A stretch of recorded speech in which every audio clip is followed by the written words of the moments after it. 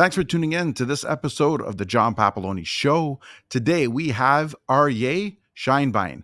Aryeh, welcome to the show. Thank you so much for having me. Pleasure to be here. Absolute pleasure. Let's get started with the podcast with my famous start, which is a little bio information of who you are, what you do, and how you got there. All right, sure.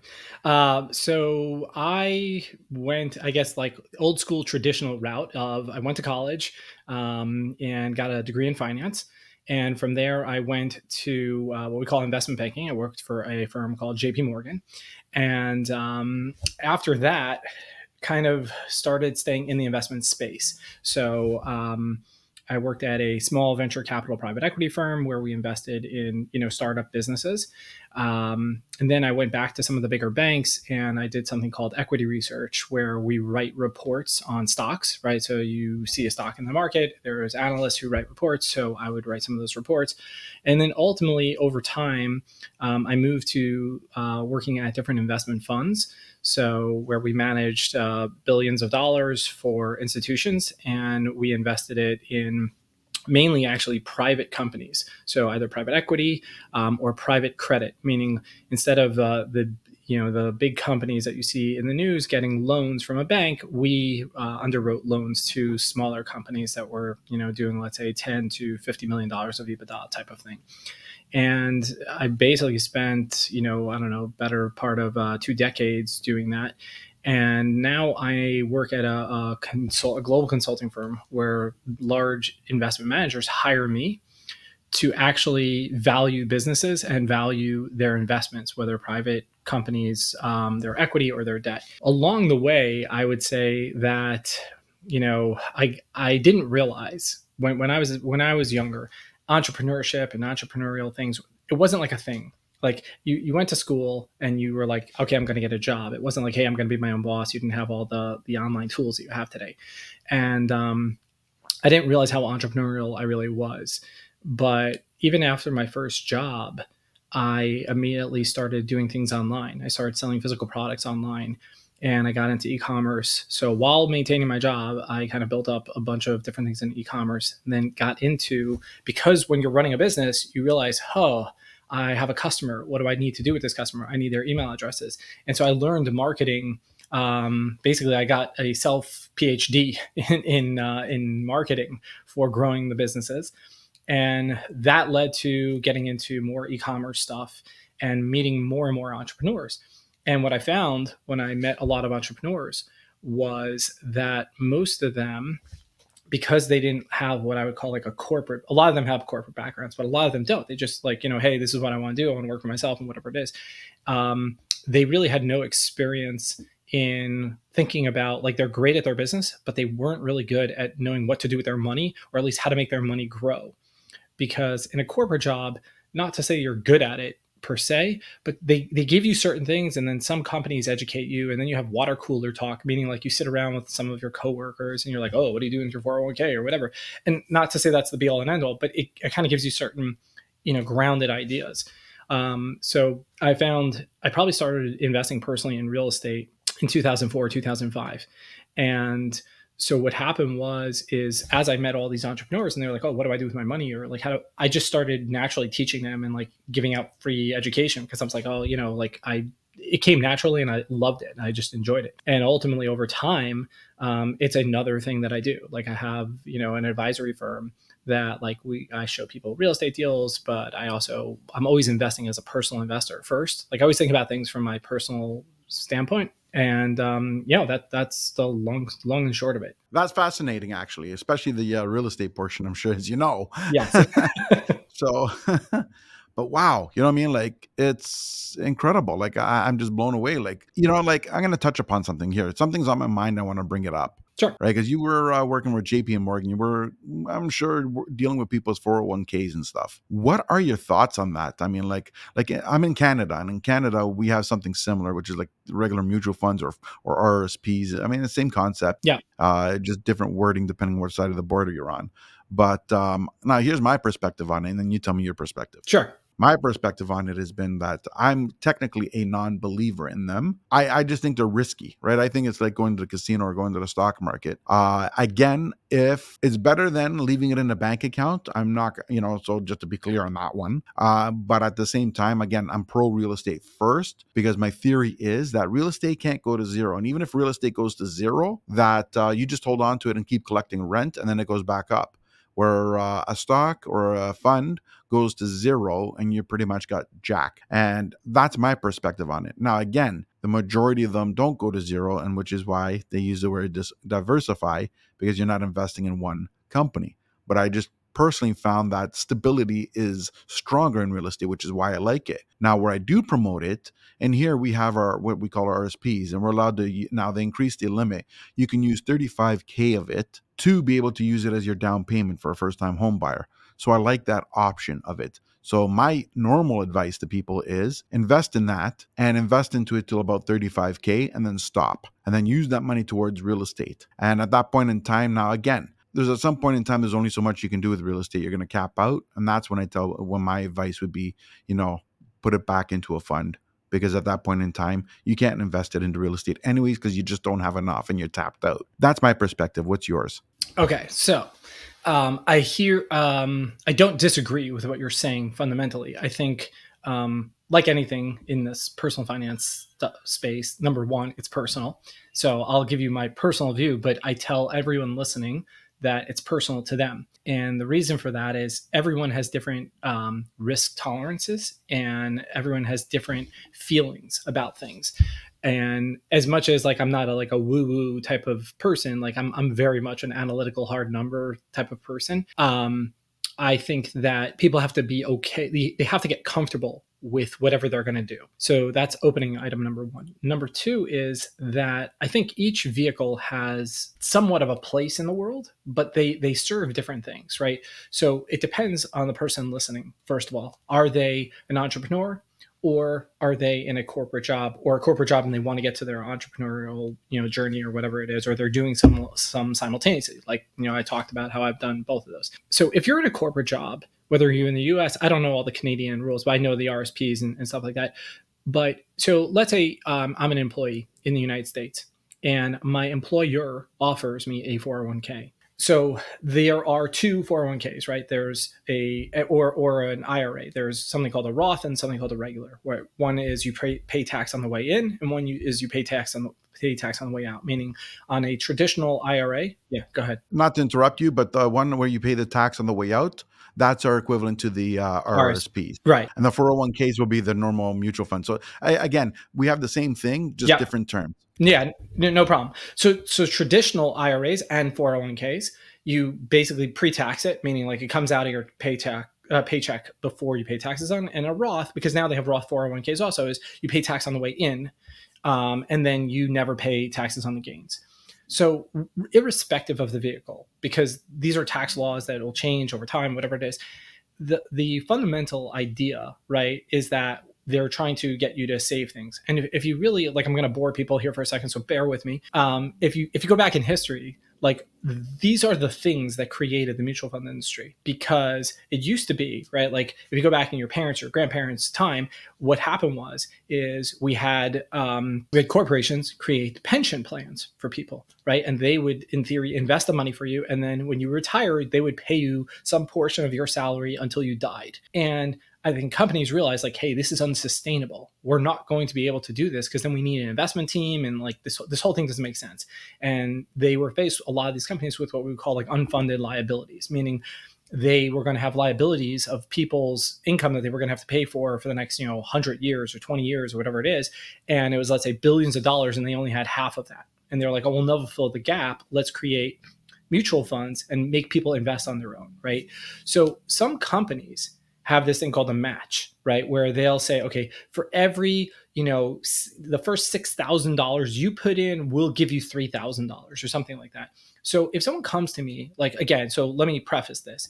John and I are not tax advisors. We're probably not licensed certified people. We are just two dudes on the internet talking and having a conversation, expressing our views. But if someone's at a company and their company gives them some sort of match, i.e., that they say, here, if you invest $6,000 into your 401k, we will give you $3,000 into your 401k as well. And it's what we call vested, meaning you take ownership of it right away. To me, that's a 50% return on your money that I would say never turn down. If your company doesn't have a match, now there's different things, meaning like, why are you investing in this versus, so to speak, real estate? So one of the challenges with real estate is that access to real estate is a little bit more challenging. And it usually takes a little bit more money, right? Like you could put $100 into the S&P 500 index, whereas in, if you want to buy a single family home or you want to invest in a syndicated, large deal, you're probably going to need more than $100.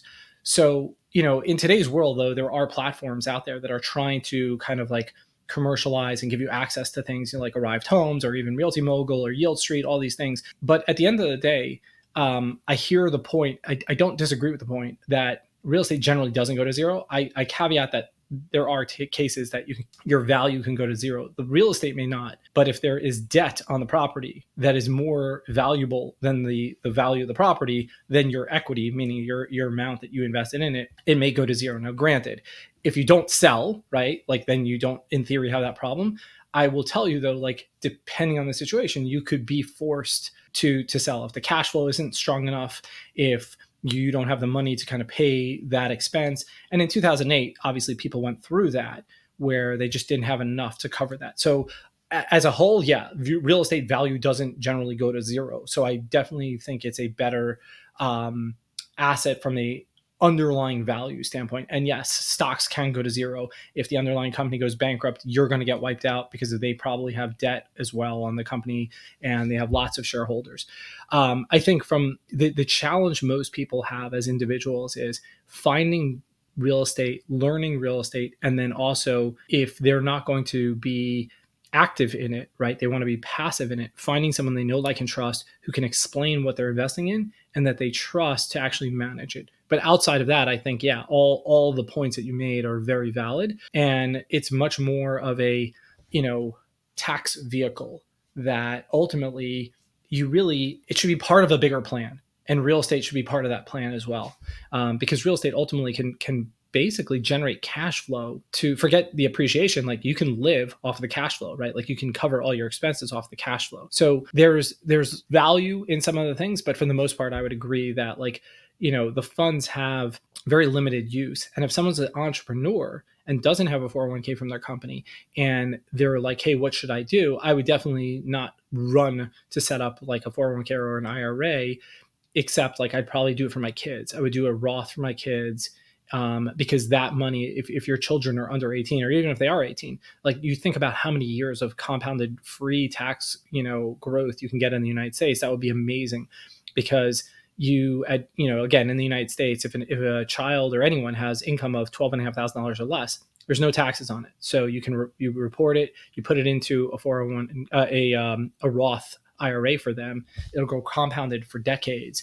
Time is really your friend there. And even if you generate, modest 8-9% S&P level type of returns, that kid's going to have a lot later down in their life. So long-winded answer to your question. Yeah, but that was valuable, right? Like, because that kind of, I think we think along the same way, right? It's pretty much my thoughts were exactly the same. Like I said, I didn't, like for those listening, I didn't mean it as an attack. No. I just meant that there's a different strategy that I believe in. Yep. And I think there's a place for everything. You just got to figure out where that place is for you. 100%. I totally agree with that. And it's okay to attack 401ks. There's no if you really think about if you think about the mutual fund industry as a whole, right, and where it came from, right? Like I said, it came from the pensions being getting rid of. But if you want to get an S&P 500 index, right, it's going to cost you nothing, right? The cost of to invest in the S&P 500, you can either, now again it's evolved and we have these things called ETFs, right? So they trade like stocks versus even funds. So you can get like SPY or VOO, and you're paying like we call them basis points, but like think about it as a fraction of a percentage, right? So you're going to pay, 3 basis points. So like that's three tenths of 1% in a cost, right? Because there's no cost to manage this thing. They take the S&P 500, they take the 500 largest companies in the United States, and they put it in this thing, and nobody actively manages it.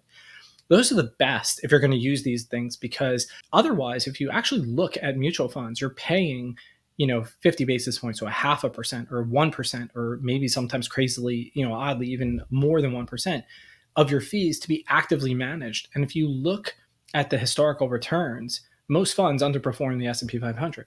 So if you're going to underperform, like if you're just trying to get the S&P 500 anyway, just buy the S&P 500 and don't pay all these fees. So that's just like, there is a knock on that industry, right? There are fees that probably are not necessary to be paid by the individual. Yeah, exactly. And again, there's been years and years and years of people paying those fees without even understanding what they're paying for.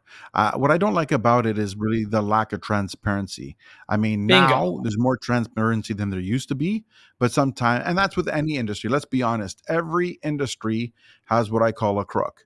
Right. And I don't necessarily mean someone's out there like a vulture trying to steal from people. I don't necessarily, well, there's some of that too. But what I mean is there's always that hidden thing where it's not open and honest. A And hundred it comes percent. out over time, right? Yeah. So, I mean, I could think of like insurance is another good one. yeah, Tons of hidden fees. And even today, you still don't get good transparency.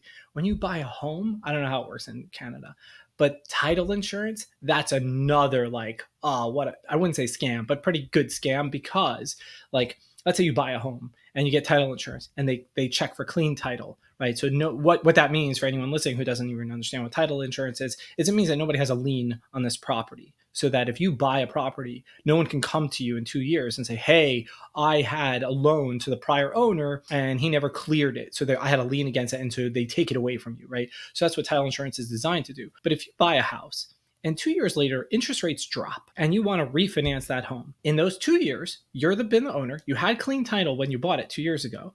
They make you get new title insurance in the United States to same here. recheck, right? And like, you're like, wait a second. Well, what was the value of the title insurance check I did 2 years ago? Why do I have to pay again? But that's how the industry works. So there's always like there's definitely things out there. See, I'm a fan of title insurance, to be honest, Okay. but not for the reason Mm-hmm. that you would think. Okay. Like, look, this is the way I look at it. I'm a fan of title insurance because I think it's protecting you from a scam that should not exist. And here's what I mean. I'm going to get into that. Now, prime example, with title insurance, there's a protection with identity theft if somebody takes your home. There's Okay. a little bit of a protection in that, right? Now the way it works is that, prime example, if your home gets sold and it gets sold while you're on vacation, you come back, Mm-hmm. you have insurance on that that's going to cover that. The problem is, though, I don't want my money value. I don't want my mortgage paid off. I want my friggin' home. Yep. But if the person who bought it clean and clear and bought it legitimately, it's not their fault that they got scammed. Right? Like, so what ends up happening is the new buyers who moved in end up keeping your home. You get full value. So if you sold it, you would have got everything you would have sold, sometimes even then some. But if you had no plans to move, what the hell is that? But the point is, without title insurance, Yeah. you'd be in trouble trying to get that, trying to figure out, who's paying what and where you're getting the money from. So I take no issue with title insurance. I take issue with in that window of refinancing. Yes, yes, yes. That's what I mean by it. Like, why do I need to do it again? Yeah, and exactly. Once you paid it, you paid it. Yeah, But it's not the correct. way it is. Yeah, correct. Like I think there's the thesis makes sense, right? Like a lot of times you get into a real estate deal, like obviously in personal homes it's less common, but you can have situations where buildings or apartment complexes or things like there's weird liens that nobody knew about that this thing has to clear out and this has to get, and that makes a ton of sense. But like when even on that, like once you own it, you shouldn't have to pay for it again because you're getting a better rate on your loan. That's where I have issue with. Yeah, that makes sense. And look, another time that you get a lien on title that people don't realize is you renovate your home. The minute you got a permit and you have that construction company under contract, they got a lien on your home. Now, you hope they remember to remove it once they're paid, but sometimes that doesn't happen. Fair. It also depends on the contractor if they're actually good enough to do that. Like, Well, yeah. Like, I'm assuming, yeah, you know what? There's a lot of characters out there, but I'm assuming for the most part that most people are at a certain criteria. fair. But yeah, so anyway, so then, you started off in the financial business, you moved over, now you got your own portfolio and you're helping other people, right? Yes. I think I happen to, what I've come to realize is, I first of all like educating people. It just, I think, my wife is a teacher, and I always say, like, it's sad because it's like such an underpaid industry, right? Like, teachers are generally Yeah. not very well paid. And I'm not saying that I would go teach per se in a school, but I did 2 years in my son's high school. I gave a finance basic class to seniors. And by the second year, what ended up happening was, is like juniors and sophomores even started like coming into the class. And like on one hand, I wanted to tell them, like, hey, you're supposed to be somewhere else. And on the other hand, I didn't want to kick them out, because like I feel like it's super valuable. So I think one of the things that happened was, in dealing with a lot of entrepreneurs, there were different levels, right? There are people who are like, hey, I'm sitting on a ton of cash and I really don't know what to do. Right. And I want to help them, and I want to say, hey, like, come work with me. And I tell them, apply, and we'll see if it makes sense to work one on one. But then there's the masses. There's a lot of people that like just need fundamental education. And so I actually partnered with someone a couple of years ago, and we created a course called Future Fund. And what we did was, we basically broke down the basics for people, because some people, they're going to get to a wealth place where they're going to need to know how to invest certain things, and other people are like, hey, listen, I just want to live my lifestyle the way I have it, and I really don't know what I'm doing, because there's all this emotion and upbringing around money, right? Like, again, I'm not a woo person, but there's a lot of psychology around money, and there's a lot of great books out there. Like, if people want to read really good books, like The Psychology of Money is a book that came out about 3 years ago.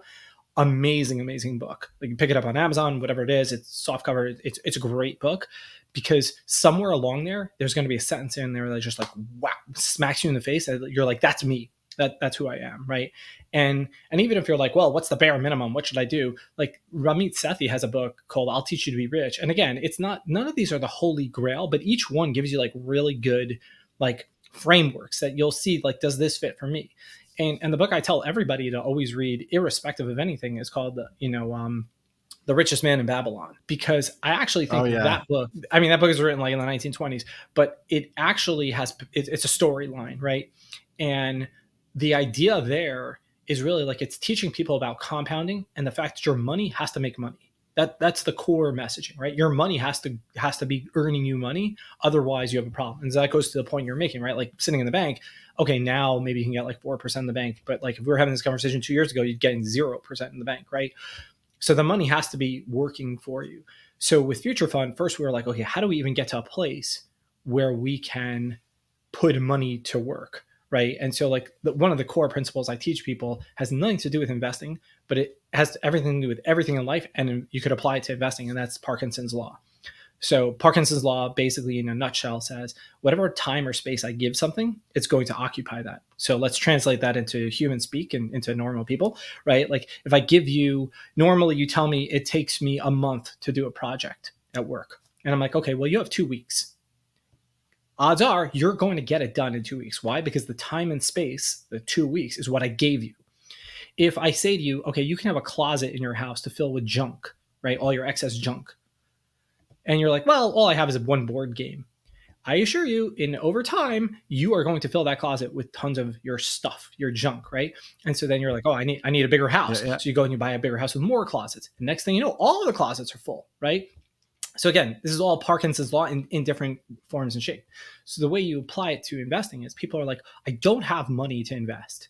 I'm living right at the line, right? Like, I make money, and I basically, all my expenses are the same thing. So I tell people, okay, listen, let's say you're making $5,000 after taxes. $5 million. It doesn't matter what that number is, right? $5,000 after taxes is what you have. And you're like, I spend like my rent, my whatever, my mortgage, my property taxes, all the things are $5,000, my food, my kids, all the stuff. If I said to you, you're going to only get 4,500 after taxes now, from now on, I'm going to steal $500 of yours, and I'm going to invest it for you. So I'm not really stealing, but I'm just going to take it away from you, and I'm going to invest it. You'll figure out, Parkinson's law says you're going to figure out how to live off of 4,500. And people are just scared to do that. But the reality is if they do it themselves, right? They auto drop it out, like auto pull it out. Right. So they don't have to think about it, and they don't have to, do anything, whether it's real estate, whether it's S&P 500, it doesn't matter. whether it's just in the bank account, into another bank account, right? They're going to figure out how to live on 4,500. And so that's like Parkinson's law at its core in the investing space. And so understanding that that money, that $500 growing and making you money is going to be the game changer for you, right? So a lot of the things in future fund, like we kind of break it down into that. We give you spreadsheets and all this kind of stuff. So I think, for me, I just love teaching in general. I love teaching investing, but I love seeing when someone comes to me and they're like, holy cow, I've changed my mindset. I've changed my life. And like, I'm ready to do more, or I don't need you. And which is totally cool. And like, hey, I just want to tell you, thank you, which is also like the entrepreneurial journey tends to be that way for most people too, right? Like we're having this conversation because you like talking real estate, you like talking entrepreneurs. I have my podcast, Inside the Lines Den. I talk to entrepreneurs who've sold businesses and different things, all the same thing, right? Because I'm teaching, you're teaching, people are getting value, but at the same time, everyone's like, so to speak, enjoying it. Pardon my language here, son of a bitch. I just realized Okay, go something. for it. I listened to your podcast. I just didn't realize it was you. All right. That is awesome, right? What a coincidence. Like sometimes things just happen, Yeah. right? That's Well, I awesome. appreciate that. Well, great show, No, by thank the you. way. So, yeah, I agree with everything you said. And I didn't have the name for it, but it's the same concept. I tell people almost the exact same thing, just differently, right? I ask them, say, why don't you invest? Well, I'm living check to check. How can I invest? I have no money left. Okay, well, just deduct and figure it out. Find a way to make more money. That's an Right. option. Or find a way to live on less. Oh, that's impossible. Okay, well, and I go to them.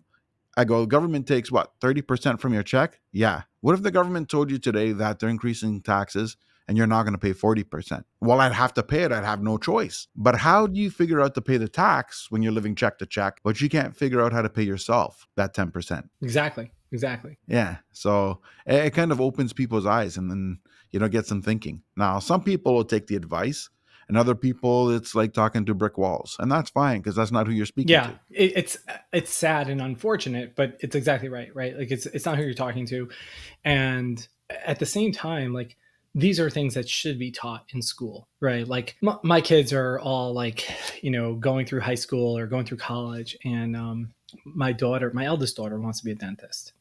So she's applying to dental school. She's taking these things. And so in college, one of the requirements she had to take was calculus. And I said to her, that's the biggest waste of time. And she says, what, you're a math guy. How could you say that? I'm like, because nobody who is not like an engineer for NASA or like, designing things, like you don't use calculus in your regular day. And almost 90+% of the people, no matter what your job is, and like if you're listening and you use calculus in your job, you hit me a message, send me, I use calculus, because it's so rare, right? Like it's not common. And like even in finance, even in investing, that's not the math we use. And so like I'm like, I can't believe this, the amount of money that like we're paying for college education that doesn't even include fundamental life skills, and so forget high school, like we're talking a college degree that has zero application. It was so upsetting. I mean, granted, she needs the sciences, she needs all those things, and I get it. And like, there's something to be said about learning psychology and even history, and there's worldliness to some of the stuff. But at the same time, like from a use case, like it's almost like home ec. These are the things that people should be taught. Like they teach certain fundamental skills and they ignore others. So Yeah, I agree with you. Um, I got a major beef with the education system, regardless of what side of the border you're on. And it's not necessarily education. I'm pro yeah, it's education. what they're it's the system and what they're Yes. teaching. Yeah, Yes. I can. Exactly. Exactly. Like I found that, like prime example, we're going to use on the Canadian side, the teachers are paid a lot better. Okay. Not starting off. Starting off, they're all crap. But we're talking about after the tenor. Hmm. After the tenor, the teachers here are paid like 94. So it's not bad Hmm. here. It's not great. I mean, I still think that's a capped income, especially today. Like, let's be honest. I did a little clip a month ago. My statement was, if you make $100,000 a year, you're broke, and I really believe that because once upon a time, that 100,000, like, look, I'm 47, or I will be in about something like 11 days or some stupid number like that. When I grew up, 100,000 was For sure. huge. Homes were also For 250,000. sure. Today, they're 1.1, 1.3. Yeah, I mean, think what was it? Was it last week, 2 weeks ago? There was an article about UPS drivers making 170K in the United States. You know, and so like, and I don't. I It was really interesting. Like I saw the article, and I was like, good for them. Like I read the article, I'm like, great. Like these guys have a rough job. Go through all the wind, all the different weather patterns. You know, depending on where you are. You know, Yeah, like and like some of the responses were like, holy cow, I can't believe they're making this much money. I'm like, well, if you want to make that and you want to drive a truck all day and you want to move boxes around and whatever, like get off your butt and go do that. But if you wanted to do something else, like understand, like that's okay. But to your point, right? $100,000 used to be like a lot of money. And if you're telling me like a UPS driver now can make 170, which is good for him or her, it just tells you what the value of salaries are, right? Like where yeah, and people, when inflation started rising, and I use air quotes there to talk about that, and like people had a hard time like comprehending like what is an 8% inflation rate, what is a 6% inflation rate, and I'm like, listen, forget the noise, forget the numbers, like it doesn't matter. Here's how I'm going to break it down for you. Pre-COVID, you went in and milk was $2 a gallon, and now milk is 270 a gallon. Do you understand that that is approaching a 50% increase, right? It's like a 35 to 40% increase. So if your total grocery bill went from $1,000 to $1,400, do you understand that? And people are like, hell yeah, right? And you're like, okay, that's the inflationary effect. Granted, we've had eggs go bonkers, and a lot of that is the bird flu and all this stuff. There's always an explanation, like an excuse. If you actually go back to the earnings season in late 2022, like fourth quarter of earnings, and we start to listen to companies, I'm not going to pick on Procter and Gamble per se, but because they're just like one of the bigger companies that make things. But if you actually look at and go into the earnings, so every company, anyone who's listening is like, I don't know what the hell you're talking about. Like a company, public companies, mhm, they announce how on a quarterly basis how they do, right? They say how much money they've made and what all the stuff, and they give you detail, and they put out a press release. But then after the press release, they have a call and they kind of go over things and they talk about guidance and the future and stuff like that. In the call or in the press release, they talk about how they got to the numbers that they produced, meaning like what their revenue was and what their earnings were and how they got there. If you actually looked, what was really interesting was a lot of these companies were not necessarily, they were making more money, but not because their costs were rising, right? Their top line sales were growing, but their costs to get to that were not growing, which means that a lot in the beginning, everybody was like, well, the manufacturing costs were going up, the transporting costs were going up, all these different things were going up, and it just got to a point where companies were like, we don't need to actually increase it. If our costs are no longer going up, we could just still keep raising the prices, because that's the storyline in the news, right? And we can profit from that, and we being potentially shareholders, potentially investors, but the companies were benefiting from quote unquote the inflation storyline. My wife laughs at me because I do some of the shopping and I know random numbers all the time, right? So I'll go and I'll be like, oh, like if I were to like go on the prices right, I could probably tell you like what each thing kind of cost. And so one of the interesting things is like, I'll be like, oh, these are coming back down. She'll be like, what are you talking about? I'm like, like plastic spoons. They those spiked. Those went for like $9 a case at Costco to $13, and now they're down to like 11. She's like, why do you know that? I'm like, I don't know. I go shopping and I just see it. But like as a percentage, those moves are wild. And so it's very funny to see certain things kind of come back down, and other things I think will never come back down. Like your milk's never going to be 99 cents a gallon again. Like I can assure you of that. And so that goes back to your whole point of $100,000 salary. How far does it go? What does it get you? And what is it worth today versus when we were growing up as kids? 1000%. And that's what I mean. Like, look, when I first moved out on my own, after when my dad went to retirement home with my mom, right? Because my mom went first. She had Alzheimer's. But where I'm going with this is that, so at that point in time, I was living with my parents, and I decided to sell their home. So because I bought a new construction condo, so I figured I have that. What's the point of having an empty home? I got to before you go on with the story, I got to ask, how many years ago was that? Oh, this was hold on.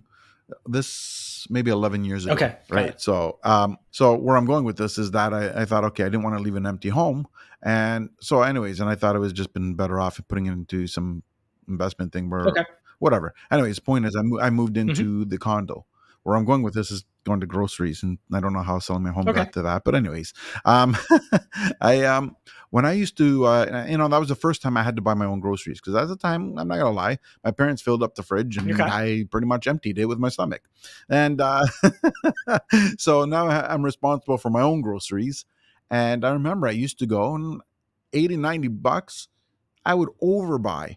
Like that would be way too much food, way too much of anything. I'd have stuff left over. Now, fast forward, I move into, I move out before COVID. I moved out to just further west Hmm. into a house now. And what ended up happening is that I looked at groceries. That same $90 became, we'll say, 130 now last week because I'm going on a month long trip. I'm trying not to stock. So what ended up happening is that I got half the amount. It was the same friggin' 130 and Yep. I got half. Exactly. Yeah, and that's why I say like the 1,000 to 1,400. Like it's really like I'm looking at like on a monthly or weekly, depending on how big of a family. Like I have 4 kids, right?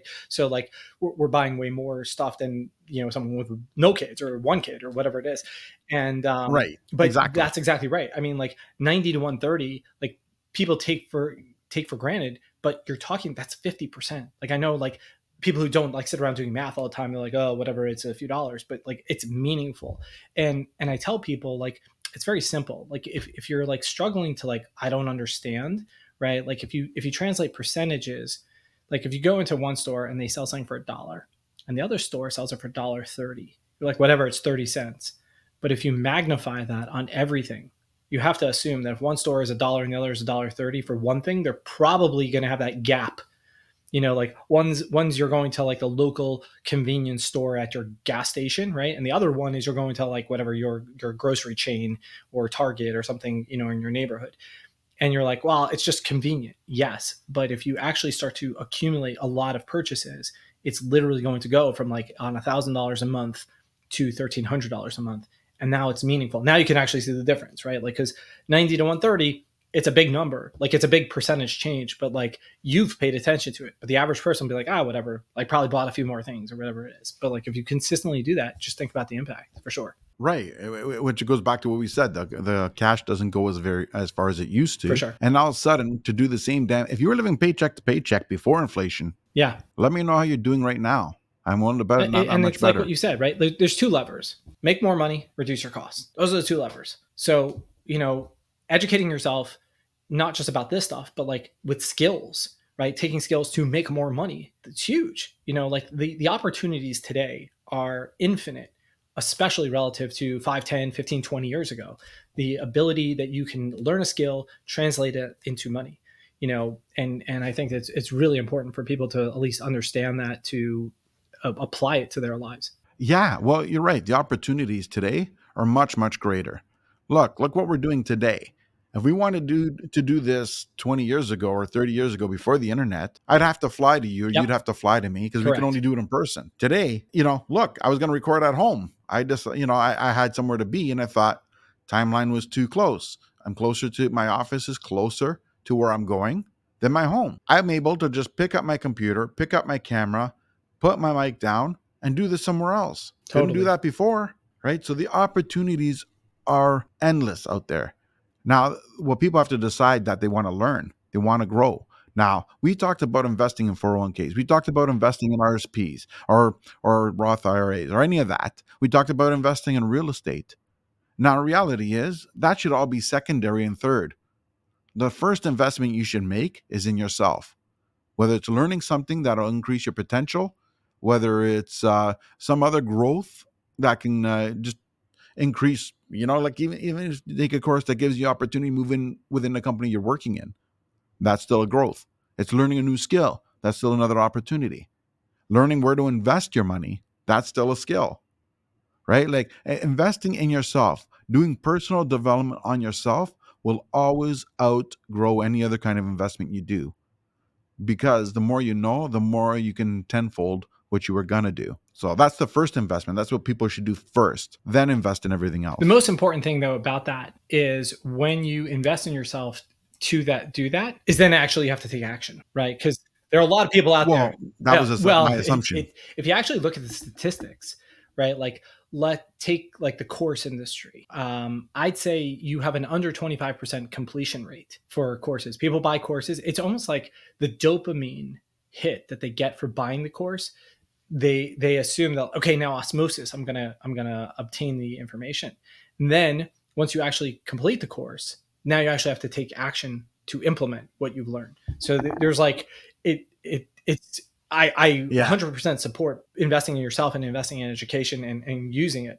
The key though is like after you do that, you actually have to use it and then actually take the steps, which a lot of people just shockingly don't do. And I'm sure most people listening to this, they're not in that camp, because like otherwise why would they be listening to like a podcast? But again, it's get the information and then take action. And that's why like when I recommend a book, I tell people like do something right away. Like take that small action, set up the auto account to Vanguard or whatever it is. Just do something that moves you slightly in the direction of where you're trying to go. Yeah. And that's the thing here, right? Like, it's not necessarily you have to take massive steps. Small increments will get you there over time Yep. through compounding, right? Like, if you even 1% better today than you were yesterday, that's a growth. And if you get 1% every single day, that's 365% a year, because that's 365 It's even days. more than that, right? Because you've compounded it. Correct. Exactly.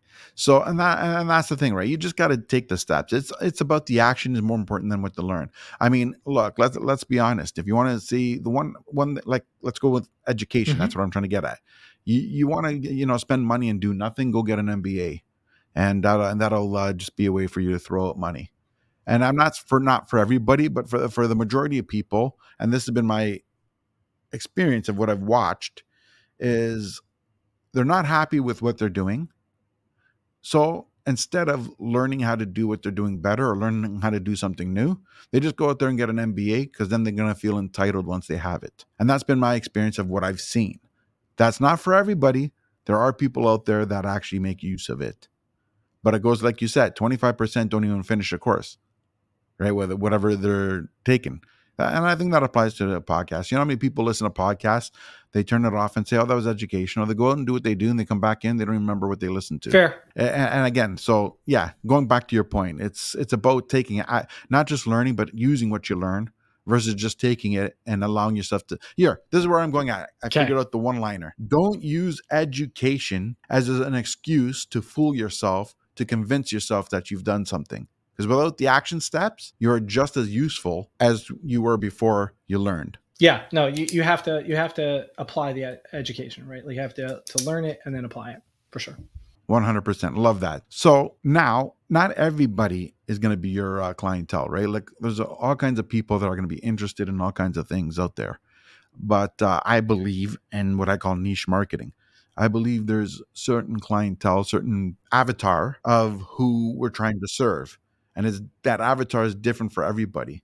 So, what would your avatar be? Who that clientele that you're after, what would they look like? Yeah, so I'd say like someone who wants to work with me is someone who is an entrepreneur, and I mean you could have a job, but you're doing enough that you have success in both your job or your business, and you're like, hey, I don't really know what to do with this money, and I want it to grow. And the biggest thing that I found is they may know that they want it to grow, but they lack access to opportunities, and they want someone to actually vet it, right? Because like a lot of people, once they start seeing success, people come out of the woodwork, right? Like, oh, you want to invest in my company, you wanted this, you want that, right?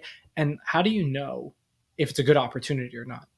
So, to your point that you made earlier, right? The financial industry has a lot of incentives that you don't see. So, my whole thing is like, I don't care how you grow your money. If you like method A, i.e., stocks, or you like method B, real estate, or you like, I will help you and I will vet things for you and I will give you my independent analysis. Because at the end of the day, I'm not going to be paid whether you invest in this, or this. Like, I'm not incentivized, right? Like, you want to work with me, there's a fixed amount that you pay me, and then my job is to be in your back pocket so that you could pull me out and say, okay, what do you think, what do you think, what do you think? And so working one-on-one with me like that, you can head over to solutionadvisory.com and hop on a call and we can talk. But if you're like, hey, I'm in the beginning of my journey and I really don't even like have those groundwork of things, you can head over to futurefundme.com and hopefully that kind of will give you a beginning of a framework to go from there. Fantastic. In light of time, I'm going to get down to the last two Okay. questions, and then I'm going to get into what I call the lightning round, which is just a few fun All right. questions. Let's go for All right. Okay. Second last question. How do you know you've had a successful day? it. So that's a tough one. I'll tell you why it's tough because a lot of people take their to-do list and different things like that, and that sometimes their gauge. I think for me, having a successful day is when I go back and I think about the day. There's always going to be things that I probably didn't get to or that I wanted to accomplish. So I think the first thing to do is go through from a gratitude perspective what I appreciate over the day. Like, I had my kids a couple of years ago, like create gratitude journals. I gave them all for like the holidays. I gave them each a gratitude journal.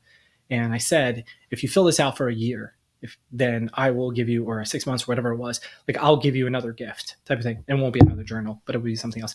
And my youngest actually really took to it the most, and then and my second oldest also. The two of them did it. It was a really interesting experiment because I was doing it with them, and when you can appreciate what you had good that day, and it can always be the same thing, but ideally you want to mix it up. That makes for a good day because there's always going to be things you wish you did differently. There's always going to be things you wish you could gotten to and you didn't do. And so a successful day isn't like when you go to bed and you're like, oh, I accomplished everything. That's amazing. Yeah, but that's not going to happen every day.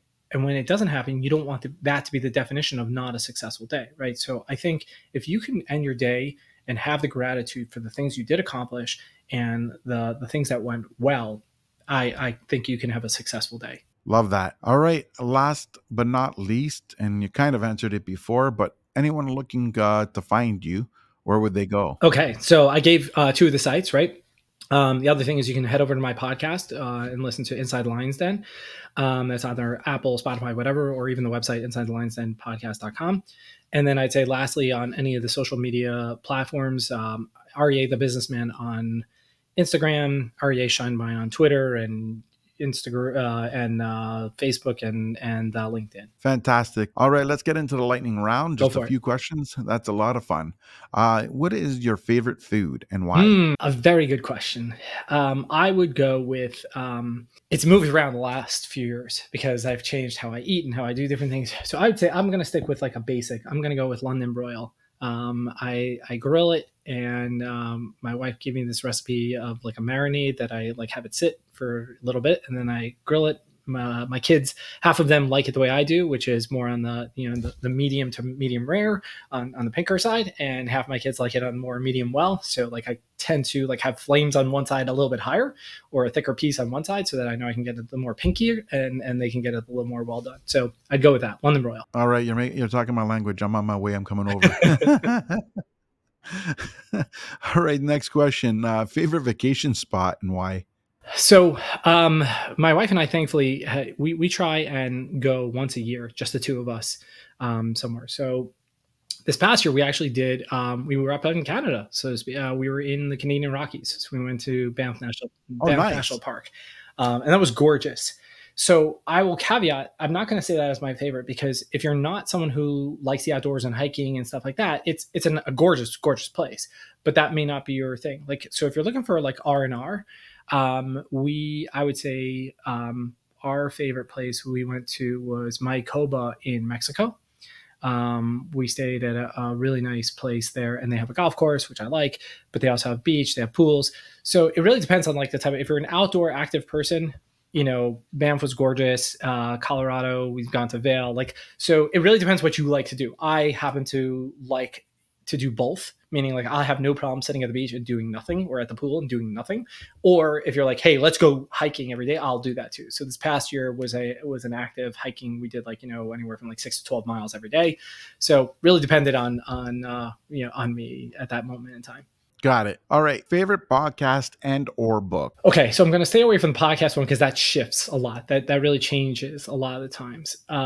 So with books, I would say I'm like looking over at my bookshelves here. I have a number. I listed 3 books already for people who like from an investing standpoint.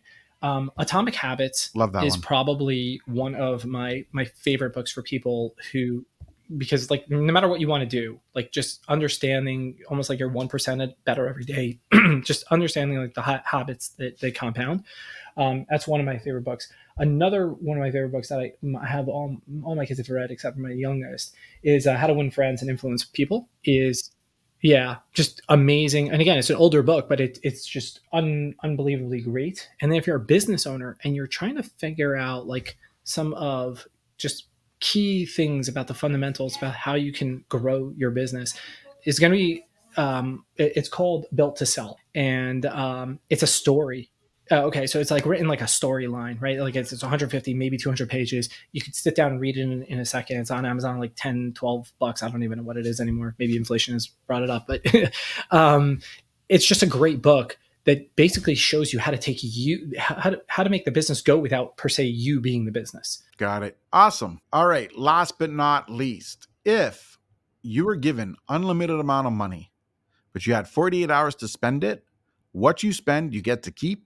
What you don't spend gets taken away. What would you do? When caveat question, is spending investing or is spending only spending? No, it can be anything you want to do. It's just, it's got to leave your bank account and go somewhere. Okay, so I obviously would invest a lot of it. I'm not much of a things person. Thankfully, I have a very nice house, and I really appreciate my house. I probably would. I would invest obviously in a lot of different real estate things. I would diversify across different assets. I would go out and make sure that I could invest in a lot of multifamily homes. I am in self storage as well. I'd probably look at some commercial triple net lease stuff, which I'm in, but it's a much less kind of thing. In the sense like I'm negative biased on retail today, so like that's why I'm not the biggest fan of like some of those deals. And I get some exposure to warehousing because I think again logistics and third party fulfillments is a big thing. I would personally I would give away some to charity. Just that's what I would do. And then I would figure out like what something I have a very hard time thinking about like things I like in the sense of like wasteful spending, but I probably would spend a good 5% of the money on let's call it wasteful spending because that will satisfy your dopamine. Like, you know, just like a small fraction just to kind of get something or whatever it is. I don't like it. I'm struggling with you right now to like give you something. I don't know. You know what? I'd buy because it would be unlimited money. I'd buy season tickets to the San Francisco 49ers. Even though I live in New Jersey, I'm a huge San Francisco 49er football fan. And that way I could just, that would be a massive waste of money in my, in my mind. I love, Absolutely. but you know what? Like I'd have season tickets. So that would be it. Awesome, awesome, awesome. And if you're going to do that and waste a little bit more and get me seasons tickets, and I'll join All you. right. The 49ers are one of my favorites. That's awesome. Thanks so much for being on the show. This has been phenomenal. I appreciate it. It was my pleasure. Awesome. Let's definitely keep in touch. Yeah, definitely. So it sounds like you're going away though. So you should totally enjoy. Oh yeah, I'm gonna be. It's business, like a mixture of business and pleasure. I'm gonna be first week. I'm going to Edmonton. That has to do with my mortgage business. Hmm. Then I'm going to Florida. Florida is real estate based, and as well as I'm gonna go see some people that I know there, and and network with a few What people. what part of Florida are you going to? I'm gonna land in Fort Lauderdale. I've going to be staying in Naples, Hmm. but I'm going to be traveling in between Florida to different spots. Between Fort Lauderdale, not Myers. I mean Fort Lauderdale, Miami. I'll probably hit Fort Myers, and I'm going to spend some time in Naples as well. So So I mean, obviously Naples is very wealthy. Are you going for investors or do you have deals down there? I have to go do a few. I have to go do like it is a business trip, Hmm. but I extended it. Like the business trip, I probably could have got done in 4 days, Gotcha. and I'm going to pretty much spend half of September there because I thought Nice. I might as well look. Like what it was is to do the 4 days with when you include hotel, car, whatever. It was something like $1,100, and it cost me $1,900 to stay half the month. So I thought I might as well. Yeah, I hear you. So it's kind of a mix and match. I mean, some business, some personal, some personal. Gotcha. I got that there. And then I come back and I fly to Ottawa for lunch and I fly back the same day. And yeah, that one is, yeah. So it's going to be a fun September. Awesome. If you like what you saw and you want to see some more, subscribe to the link below. Thanks for tuning in to the John Papaloni Show.